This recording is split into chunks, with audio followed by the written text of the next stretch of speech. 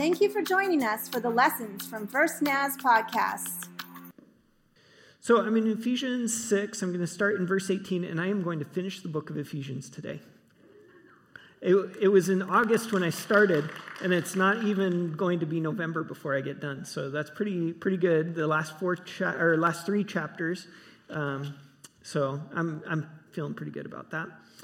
We'll be through the next couple of months. I'll focus the 4 Sundays before Christmas on the Advent season, and we'll be preparing our hearts to celebrate Christmas. Before that, I'm going to talk for a couple of weeks about Thanksgiving and giving thanks and preparing our hearts to give thanks, and what it means to give thanks even when we don't necessarily feel like giving thanks, because I think this year has been hard. And so it might be a good year to just reflect on giving thanks even in the midst of difficulty. And then that'll pretty much be the rest of the year. Pastor Bill will be here next Sunday while I'm away at men's retreat, and I'll miss one other Sunday. I think Pastor Becca is going to preach that Sunday in November to be away with my wife for a marriage retreat, because we want to invest in our marriage, and you should too. And so we're going to be doing that in November. So that's my plan. I have a plan. Doesn't it make you just feel good to know that I have a plan? I'm not just shooting from the hip here. I didn't just come up this morning and say, maybe Ephesians 6. Yeah, we'll go with that. So here we go. Ephesians 6. Have you ever done anything where you think you were about to get done with something, and then you realize that you had a lot further to go? Have you ever started a project and you get done with one step and you think, okay, that's the majority of it, and I just have to clean up, and then you realize, oh no, there was way more to do with that project. Or we were just at Yellowstone. We went there for our fall break, and we would hike around a little bit, and you would get to where you were going, and then you would realize you have to go back. Your vehicle didn't magically get to the beautiful viewpoint that you were hiking to all that time. So you had to go back. This is a truism. I've done a fair amount of mountain climbing over the last handful of years, and it's a truism in mountain climbing that in climbing, the goal is never to get to the summit. The summit is only halfway there, because the goal is to get home, right? The goal is to get home and have a great story to share, hopefully. And so the summit, you may think that you've reached, you can relax and you've accomplished your mission once you've reached the summit of a mountain. But in actuality, you're only halfway there, and you have to continue to be careful. And a lot of accidents in climbing happen on the way back down. More accidents happen on the way down than on the way up. Because on the way down, the adrenaline has worn off a little bit, and you get tired, and you get kind of lazy. You've already done this before, right? You've been over this ground before, and so, why should it matter? We'll just go over this, no problem. In fact, the scaredest I've ever been on a mountain was on the descent. It's my buddy and I, we climbed Little Tahoma. It's the little sub-peak off of the side of Mount Rainier. And it happens to be the 3rd highest mountain in Washington. But it doesn't look very impressive because it's right next to Mount Rainier, which is huge. And then Little Tahoma, it's just this little. And so we were climbing up, and we were pretty scared because it's steep snow, and then it goes from steep snow to loose rock. And it's if you can imagine salad plate sized flat pieces of rock that every time you step on them, they slide down a little bit. And so it was that, and they're sharp. And so if you kick one off on your partner accidentally, you don't know if he's going to survive. And it was scary. And so we got to the top, we summited, mission accomplished, right, baby? Yeah.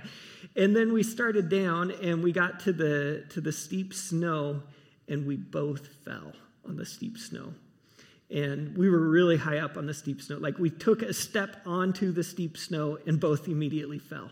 And we caught ourselves, my partner was a little bit injured in the fall, and I was able to apply first aid and get him going, get him on his feet. But then we had a lot of steep snow after that to get down, and we were really scared. Like every step was place the step, make sure it's not going to slide, and all the way down. And it became the longest, slowest part of the entire trip because we still had to get home safely. Just because we had summited the mountain didn't mean that we had accomplished the goal, because Little Tahoma was not worth not getting home safely.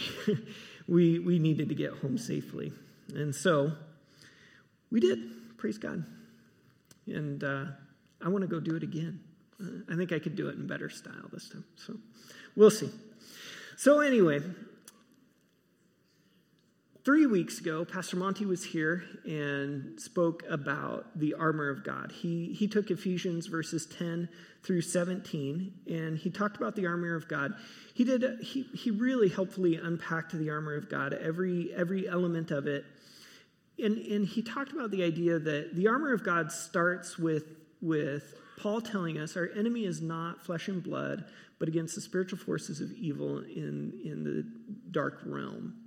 And he highlighted, I think this is really important for us to hear in the church. I think it's really important word for us today, that our enemy is not flesh and blood. Our enemy is not the people we disagree with politically.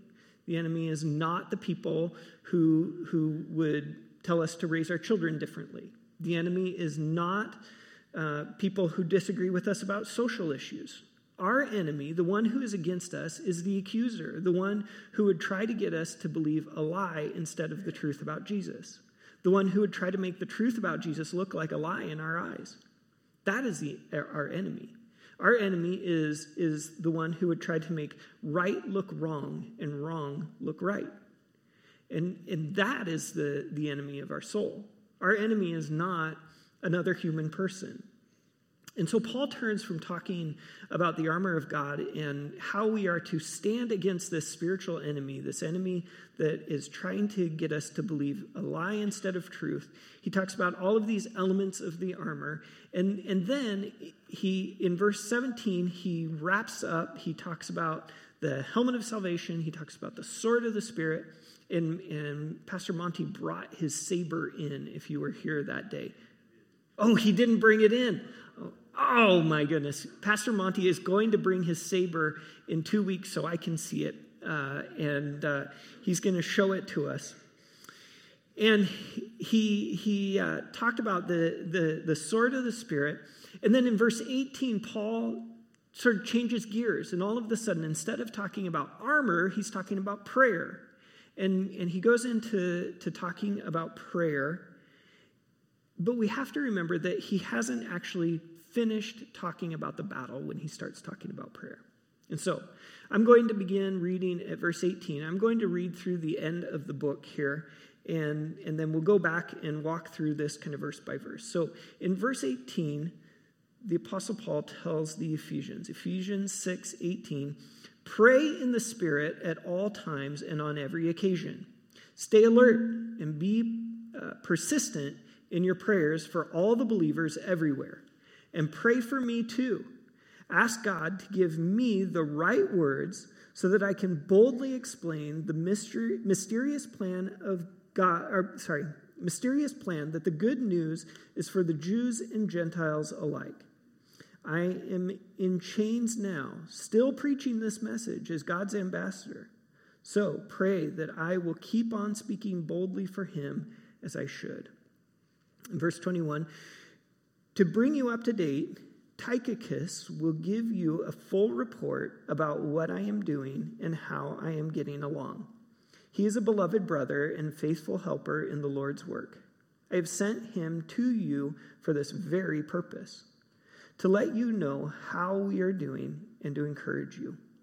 In verse 23, peace be with you, dear brothers and sisters, and may God the Father and the Lord Jesus Christ give you love with faithfulness. May God's grace be eternally upon all who love our Lord Jesus Christ. Amen. So we begin looking at this passage back in verse 18.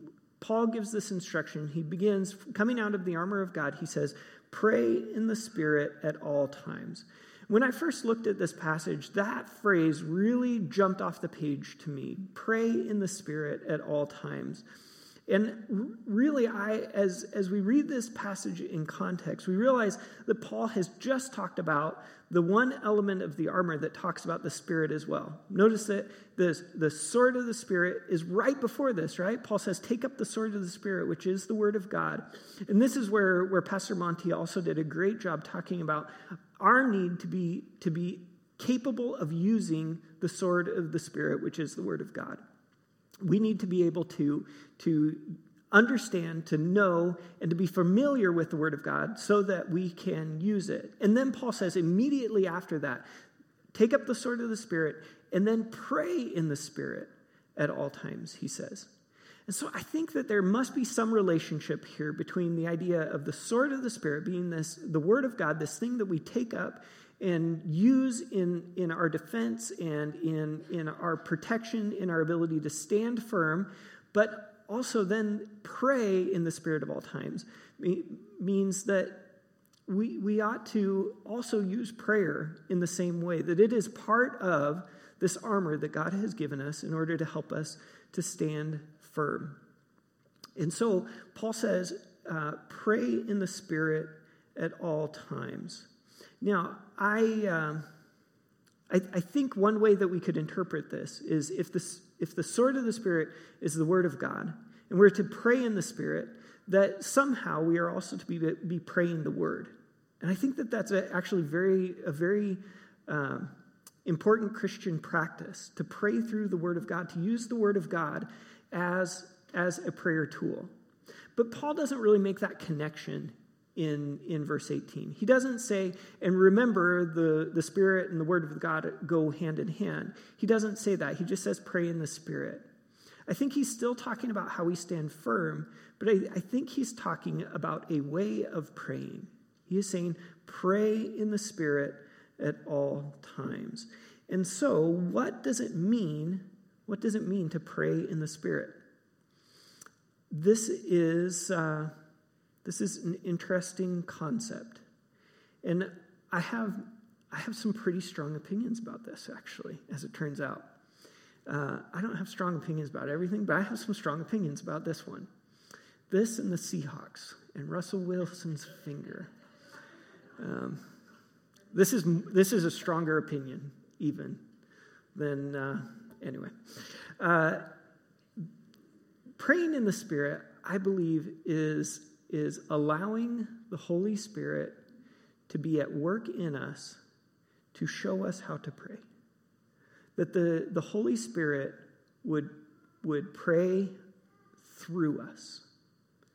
That we can experience the Holy Spirit in a way that the Spirit prays. Notice it's a capital S in your Bible here. Pray in the Spirit Paul is talking about praying in the Holy Spirit. He's not necessarily talking about praying in our own spirit. He's talking about praying in the Spirit. And so Paul calls us to pray through the power of the Holy Spirit that is at work in us. And let me tell you that I don't believe this is entry-level prayer. And maybe Sunday morning's not like the best place to talk about this, because I think we talk mostly about entry-level stuff on Sunday morning. This morning's sermon talking about the prayer in the Spirit, this is not entry-level. This is not entry-level Christianity. This is not entry-level prayer. This is not entry-level spiritual discipline. This takes you up to middle management. This is not beginning Christianity 101. This is 202 at least. And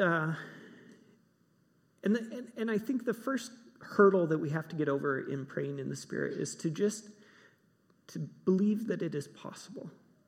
And so I'm going to make an argument that it is possible, that the Spirit could pray, that we could pray in the power of the Spirit, and the Holy Spirit could pray through us and in us, and that we could allow the Holy Spirit to work in us. So I'm going to take you to two passages in Scripture that I believe teach us about prayer in the Spirit. The first passage that I'll take you to is James chapter 4, verse 8. James chapter 4, verse 8, it's a common passage, maybe you probably know it. It says, come near to God, and God will draw near to you. Come near to God, and God will come close to you come close to God, is what I have here from the New Living Translation. Come close to God, and God will come close to you. The first time that I heard this verse spoken about was at a retreat for pastors.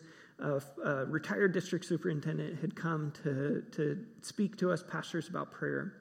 And he talked about this idea that when we set aside time to come close to God, and when we allow ourselves to press into God's presence, to experience God's presence in a real and special way, and God comes close to us, and God's presence becomes more tangible, more real in our experience and in our lives, that we come into a place where the veil that divides the temporal, this life, from eternity, the veil that divides us from God becomes very thin.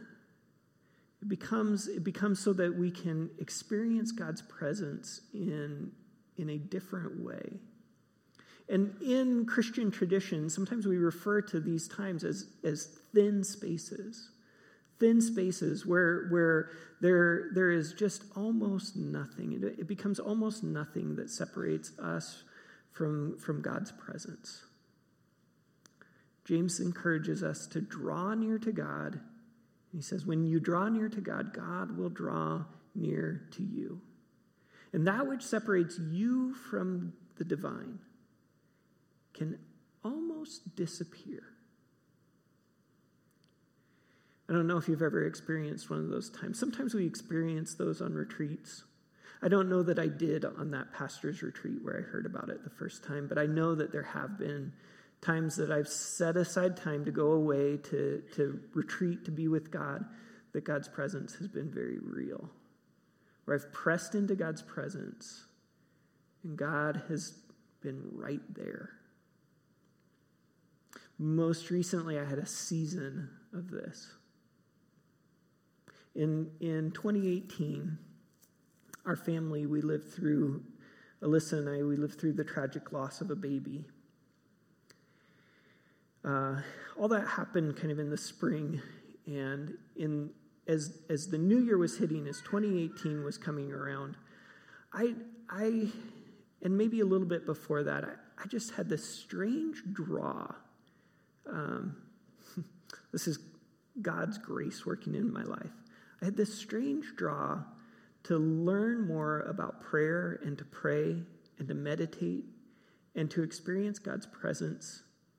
And I was a missionary, so you would think that I should have it all figured out, right? I was a missionary, so I had it all figured out. I knew everything there was to know about prayer.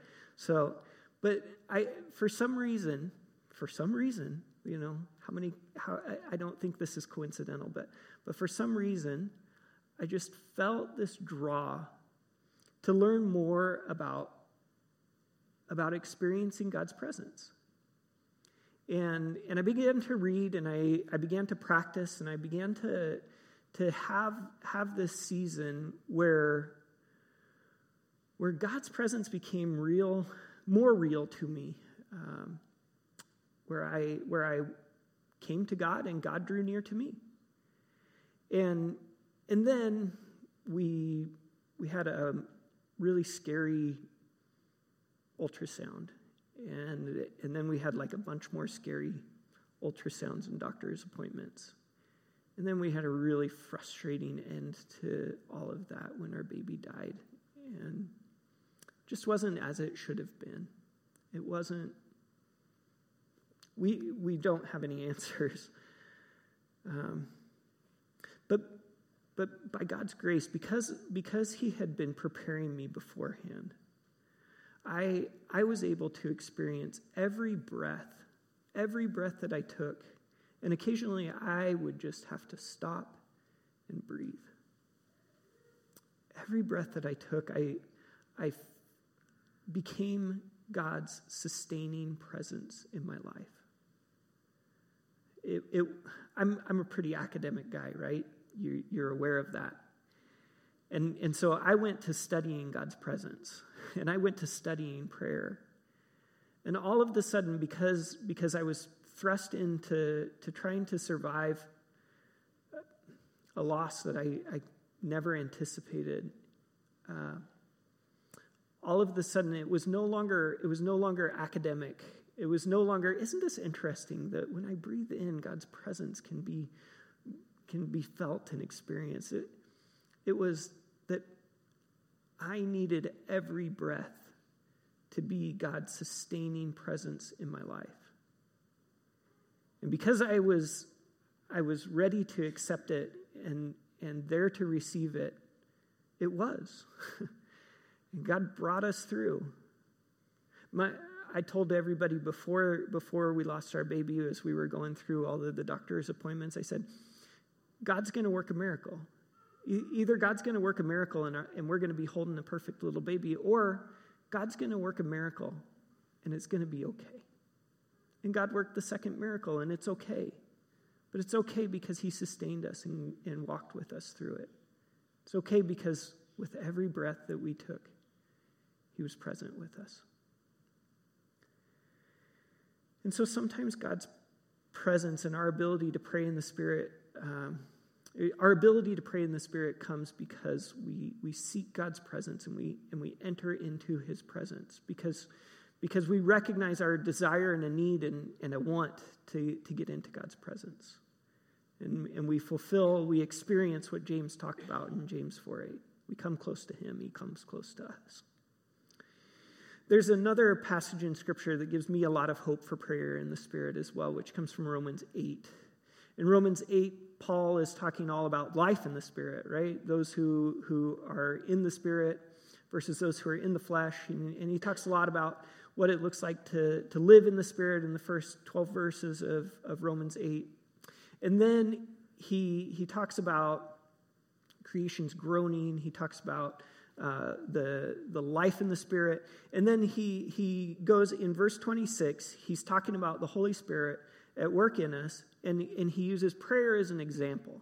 And it's interesting that he uses prayer as an example, isn't it? He uses prayer as an example. In Romans 8:26, he says, and the Holy Spirit helps us in our weakness. For example, we don't know what God wants us to pray for, but the Holy Spirit prays for us with groanings that cannot be expressed in words. I believe that this is a recipe for prayer in the Spirit for us. It is a recipe for prayer in the Spirit because prayer in the Spirit is often without words. And we allow the Spirit to pray. I don't know how many times I've been called on to pray when I don't know what to pray. And so I've said, Lord, I need you to pray. I need you to pray. And when Paul says with groanings that can't be expressed in words, I don't think he's calling on us to groan or moan or make any noise really at all. He doesn't need anything from us. The Spirit needs us to get out of the way. Get out of the way and to let the Spirit intercede on our behalf. Among those in the church who have explored the limits of human ability to pray and the Spirit's willingness to pray in us and through us, they talk about prayer that reaches beyond words. Prayer that reaches beyond words. There is prayer that is wordy, right? A lot of our prayer is wordy. We pray, we do what is told to us to do. You know, in Philippians 4, let your request be made known to God. Pray. And we are told to pray. We are told to pray about the things that are happening in our lives. We're told to use wordy prayer in Scripture. When Jesus teaches his disciples to pray, he teaches them words to pray, right? So wordy prayer is completely valid. But as the more contemplative part of our faith, as we grow in our ability to understand the more contemplative part of our faith and allow our spiritual life to explore more our ability to let the Spirit pray through us. Many have experienced this idea of prayer that goes beyond words. Prayer that is in the Spirit, prayer that allows the Spirit to work in us in ways that we can't express in words. You have experienced this, by the way. Whether you realize it or not, you've asked God to show you a direction. And God, without saying, go that way, right? Without an audible voice, the Lord has given you a sense in your heart, this is the right thing to do. You have experienced prayer beyond words. You have experienced God speaking to you through moments when you've said, I can't explain it, I know I'm supposed to talk to that person. I can't explain it, I know I'm supposed to give to that cause. I can't explain it, I know that that's where I'm supposed to go to school. You have experienced prayer beyond words. You've experienced the Spirit working through you and speaking to you without words. I believe that the Spirit is wanting us to open our hearts so that we can experience Him in that way more frequently. And that we would put ourselves in the position of listening to the Spirit. Put ourselves in the position of allowing the Spirit to direct our inclination. This looks a lot like meditation. It can be meditation. Scripture talks a lot about meditating in God's presence and in God's word. We are called to meditate as believers. And then when we look at the example of Jesus' prayer life, you have to believe that Jesus was praying on a level that was not particularly wordy with his Father. He got away early in the morning to be alone with his Father. And maybe Jesus was going through his laundry list, right? Jesus probably needed to pray every day for patience with Peter. Jesus was praying, Lord, I don't know about Judas, keep an eye on him, right? But Jesus says, I don't say anything that I haven't heard my Heavenly Father say. He says, I don't do anything that's not my Heavenly Father's will. And maybe Jesus had a connection with God the Father that was so that he audibly heard God's voice tell him every word he should say. But I think as in virtue of his humanity, Jesus was responding to the Spirit's guidance in his life. That Jesus heard through the Spirit what he was to say. And it didn't come in words, it came in the inclinations. He heard what to do because he felt in his heart what to do. And God was guiding him. And so, Jesus sought to hear from the Father. Now, getting back into Ephesians 6, he says, pray in the Spirit at all times. Pray in the Spirit at all times. And he says, on every occasion. Our prayer is to be ongoing. Our prayer is to be ongoing. It's not just a matter of praying once in a while, but at all times and on every occasion. Some translations say with every petition, meaning everything we pray about, we're supposed to be praying in the Spirit. We're supposed to be praying this deep connection with God. We're supposed to tap into our deep connection with God and pray in the Spirit about everything that we pray about. It's supposed to be in prayer in the Spirit. And Paul, maybe more than just simply saying that we're supposed to be praying a lot, he's saying that we need to be praying always in the Spirit. That our prayer in the Spirit is what really, really will help us to stand firm. Don't just pray wordy prayers all the time. Pray Romans 8. Pray, Lord, I don't know how to pray. Let your Spirit pray through me. Let your Spirit guide me. Let your Spirit express what I ought to pray. And he continues on in the rest of verse 18. He says, stay alert and be persistent in your prayers for all the believers everywhere. Okay, stay alert. Stay alert and be persistent. Again, this relates back to the armor of God, doesn't it?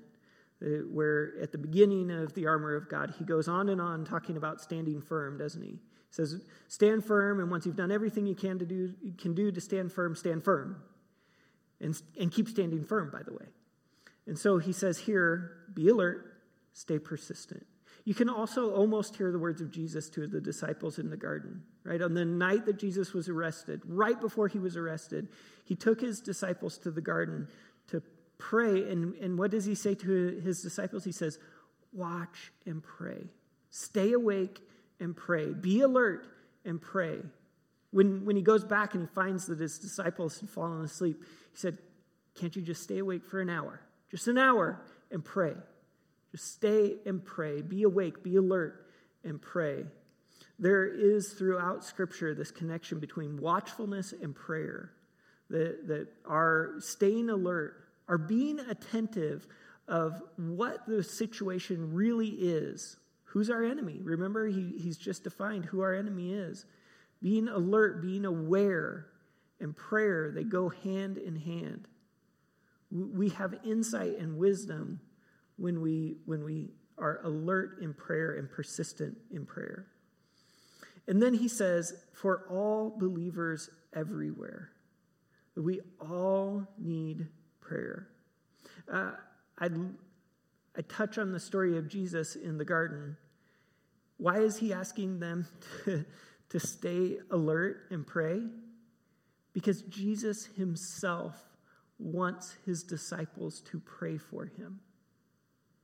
If Jesus himself wanted his brothers to pray for him, you also need your brothers and sisters to pray for you. You also, you need to never be embarrassed to ask for prayer. You need to ask for prayer and remind your brothers and sisters to pray for you. But the command in Ephesians 6 is pray for all the believers everywhere. So we are called to pray for all of the believers everywhere.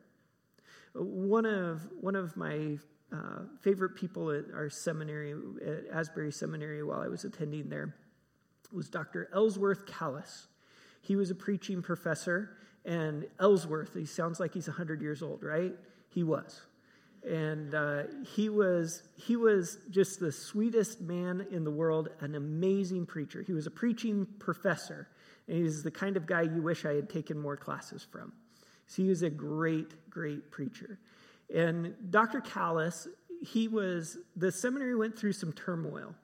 And so they looked to the wisest person they could find to be the president for the interim. And the wisest person they could find was Ellsworth Kalas. And so Dr. Kalas was asked to be the president. And the biggest benefit of all of that to me was it meant that once a week, Dr. Kalas started preaching in our seminary chapel. And so he preached once a week for I think the entire year that we lived there. And probably before that, he was preaching while I was there as a bachelor. And Dr. Kalas, in one of his sermons, I'll never forget, he talked about how he had been a pastor and he had lots of people praying for him. And then he went to teach at a seminary and he had lots of people praying for him.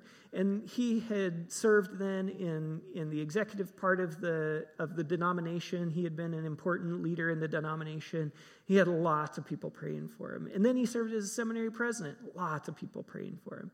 And we ought to be praying for all of those people in those important roles. And I thank you, and I survive because of your prayers for me. Thank you. But he recognized that he received all of these prayers, and here he was, a person who was pretty well discipled and was kind of like, was an adult Christian, had made it through Christianity 101, and he was continuing on. And he realized I receive a lot of prayers. And so he decided that he would be the prayer warrior for the person who didn't have a prayer warrior. And he would look around him for the people that didn't have anyone praying for them. Because we're commanded to pray for all the believers everywhere. And so he would pass a homeless person on the street, and he would pray for them. If he had time, he would stop and ask them, I want to pray for you. How can I pray for you? He would see a single mom in his congregation that didn't have a lot of support. He would make sure that he prayed for her. He looked for those who didn't have anyone praying for them, and he attempted to fulfill the command to pray for all of the believers everywhere. And so we are called to pray for all the believers everywhere. When we pray for one another, let's pray for one another. When somebody asks us for prayer, I try to do this and I fail sometimes, but I succeed sometimes. When somebody asks me for prayer, I try to not just say, I'll pray for you. I try to stop right then and pray for the person. That seems to be an effective way to remember to pray for somebody. If we don't let any time pass and we pray for them right in the instance when they're asking for prayer. Paul tells us to pray also for him. In verse 19, he switches gears a little bit. He says, pray for me too. Ask God to give me the right words so I can boldly explain God's mysterious plan, that the good news is for the Jews and the Gentiles alike. Paul's request is for the right words, right? And so as we pray for all the believers everywhere, we ought to be praying that all the believers everywhere would be a good witness, would be able to live in the grace of the Lord so that other people would see it in their lives, and that they would have the words to speak, that they would be able to express the truth of the good news to those that they come into contact with. Paul says, pray that I would have the right words. And he continues on talking about his own situation in verse 20. He says, I'm in chains now, still preaching this message as God's ambassador, so pray that I will keep on speaking boldly for him as I should. Paul, in every circumstance he found himself in, even as a prisoner in chains, he wanted the boldness to speak the truth of the gospel, to speak about God's amazing work in Jesus. And so he gives us this incredible example. Regardless of our situation, regardless of the consequence, we speak boldly the truth about Jesus. To wrap up the sermon series, to make sure, I'm going to come back to this idea of praying in the Spirit, and we're going to practice it. But I want to just look at the last few verses here.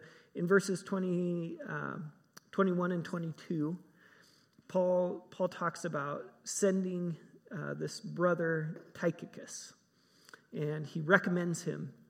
This is just an interesting reminder. I think it's important when we see historical information like this to just pause and remember this was a letter written from Paul in prison.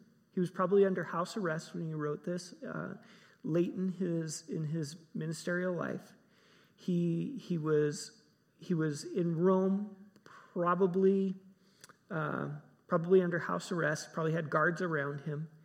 And he wrote this letter, and we understand that he has people around him, other believers around him, people who are willing to kind of do his bidding, people who are willing to work with him and help him. And he talks about Tychicus. This guy, he's a faithful helper and a good brother in spreading the gospel. And so he sends Tychicus to Ephesus. And it's interesting, isn't it, that there is a actual person that took this letter, the very first copy of this letter, took it in his hand and delivered it to the church in Ephesus. And it reminds us that it's not fiction. These are actual people. This actually happened about 2,000 years ago, just under 2,000 years ago. Paul was in a house in Rome under arrest. Paul was writing letters. Paul had brothers that were praying for him, praying that he would speak boldly. And we're the beneficiaries of it today. That's pretty cool to me. And then the last verses 23 and 24, Paul pronounces a blessing. He prays for God's peace and God's grace to cover over and come to all the brothers and sisters in Ephesus. And his words are his best wishes for them, right? His best wishes. May God bless you. May God be with you. Grace and peace to you, he says. As we consider these final words of Paul, I want to just backtrack a little bit, and I spent all of my time this morning in verse 18 talking about this idea of praying in the Spirit. And I've already made the tie, but I want to just go back at it one more time and remind you that this is the armor of God that Paul is talking about. Paul is reminding the believers at the beginning of the armor of God. He says, be strong, stand firm. Put on all of this armor so that you can stand firm. And he gives us all of these defensive pieces of armor, right? The breastplate and the helmet, the belt, the shoes, the shield.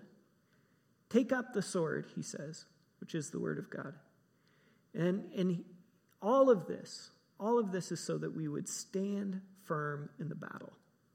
We'd stand firm in the battle, and that we would make it to the end. That we would survive the battle, that we would come out.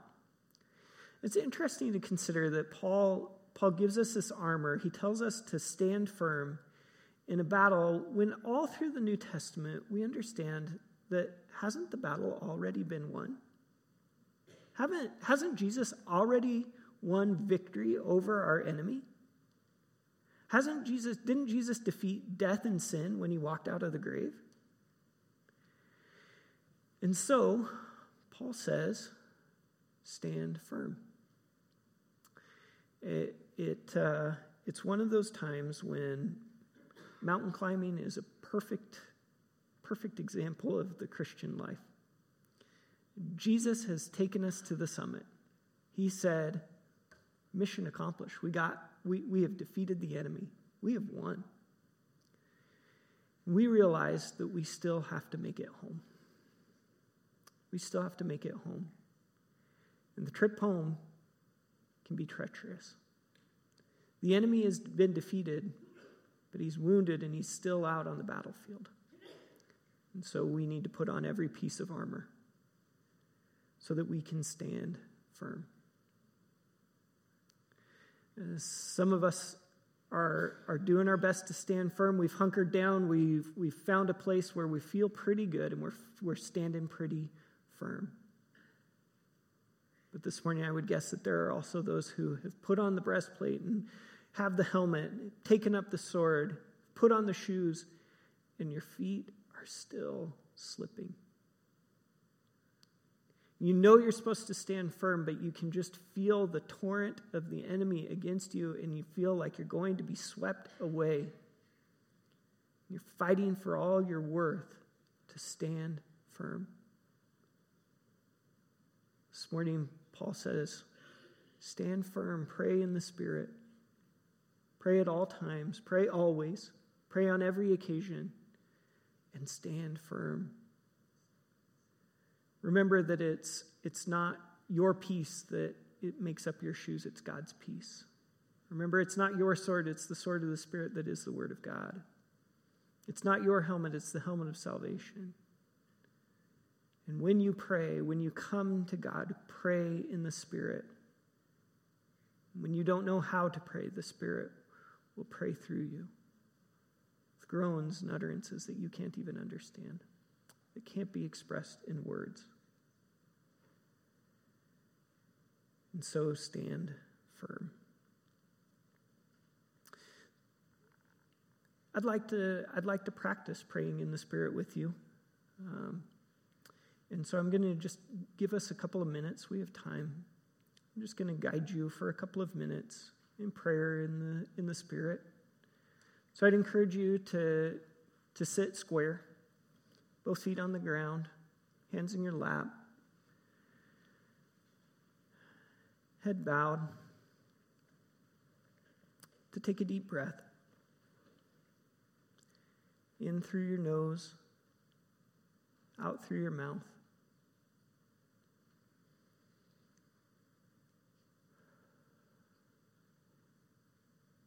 Remember that when God wanted to create Adam into a living being, he breathed his life into him. God's presence that is nearer than your very breath will breathe through you.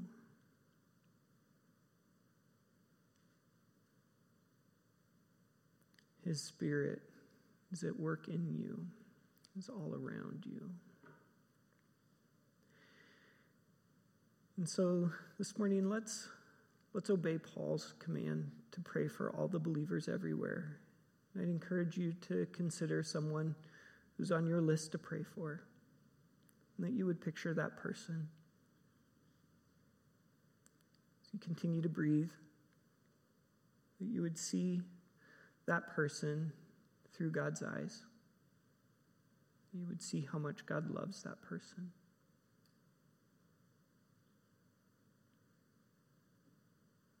Most likely that person is on your list because they have some special need. Without telling God what the need is, I just, by the power of the Spirit, picture God providing for that need, healing that person,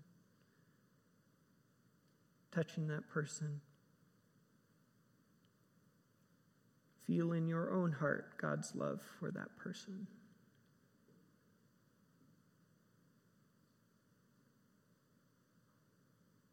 See how God's grace and mercy would be at work in his or her life.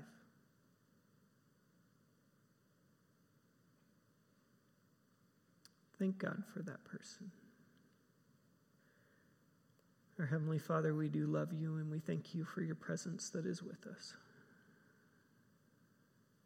Nearer than our very breath, God, you are at work in us.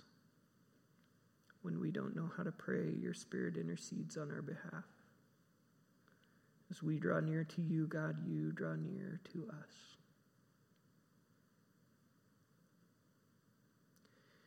Give us a thirst, Lord, and a hunger to come to your presence, to experience your Spirit, and to pray in the power of your Spirit.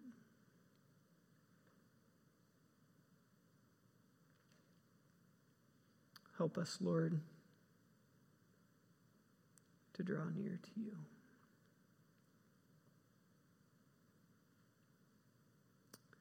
Thank you for each one of my brothers and sisters here this morning, God.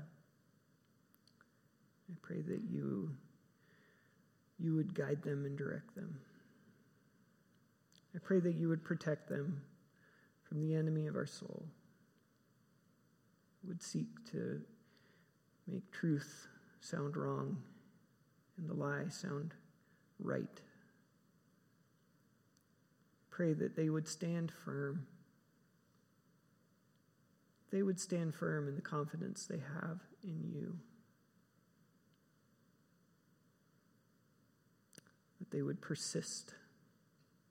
That they would tenaciously hold on to you in prayer, God.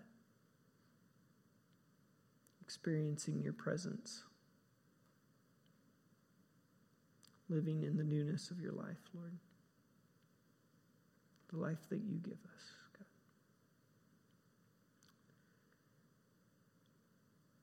And we pray these things and thank you. In Jesus' name, by the power of the Spirit, God our Father. Amen. Amen. That was a short experience. I hope that you'll take time and pray in the Spirit. Will you stand and let me release you and dismiss you with the words of Paul his benediction to the Ephesians. He says, "Peace be with you, dear brothers and sisters, and may God the Father and the Lord Jesus Christ give you love with faithfulness. May God's grace be eternally upon all who love our Lord Jesus Christ." God bless you. You are dismissed.